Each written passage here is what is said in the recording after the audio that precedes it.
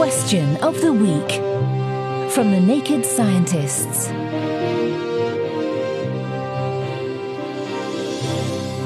Hi, welcome to Question of the Week. I'm Adam Murphy, and this week I'm combing through the files to get an answer to this question from Johnny. Does burying paper in a landfill sequester carbon?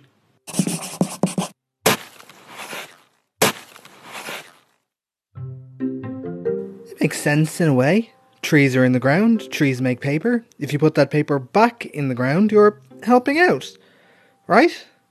Well, Shaun Fitzgerald from the Royal Academy of Engineering and visiting professor at the University of Cambridge might stop us from barking up the wrong tree.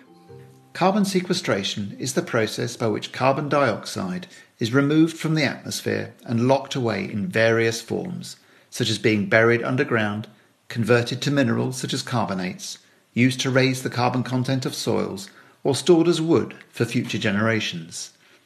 It is very natural to pose the question, does burying paper in a landfill sequester carbon? One might first think that given that trees contain carbon and trees were felled to make the paper, if we could keep it in landfill, that might be a solution. However, there is more to it than that. We need to consider two things: the results of making paper in the first place, and then what happens if we put it in landfill. Of course, as with so many things in science, the truth isn't quite so simple. The tree loss caused by the manufacture of paper is staggering. About 35% of trees felled worldwide are used to feed the paper industry.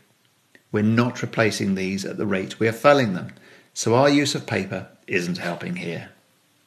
What about landfill once we have used the paper? Well, paper doesn't stay in the same condition. Over time, it will decompose and release methane and carbon dioxide. Both gases are a real problem. Methane is more potent as a greenhouse gas, although it doesn't last as long in the atmosphere as CO2. But nevertheless, it lasts for years, so is a real problem. The simple answer is to use less paper. Thank you, Shaun, for digging up an answer to that one for us. Next week, we're looking out for an answer to this question from Lionel. I installed a sensor that switches on a light when it detects a sound. However, when I clap my hands, the light appears to come on fractions of a second before I hear the sound. Does it take my brain longer to process the sound than the light?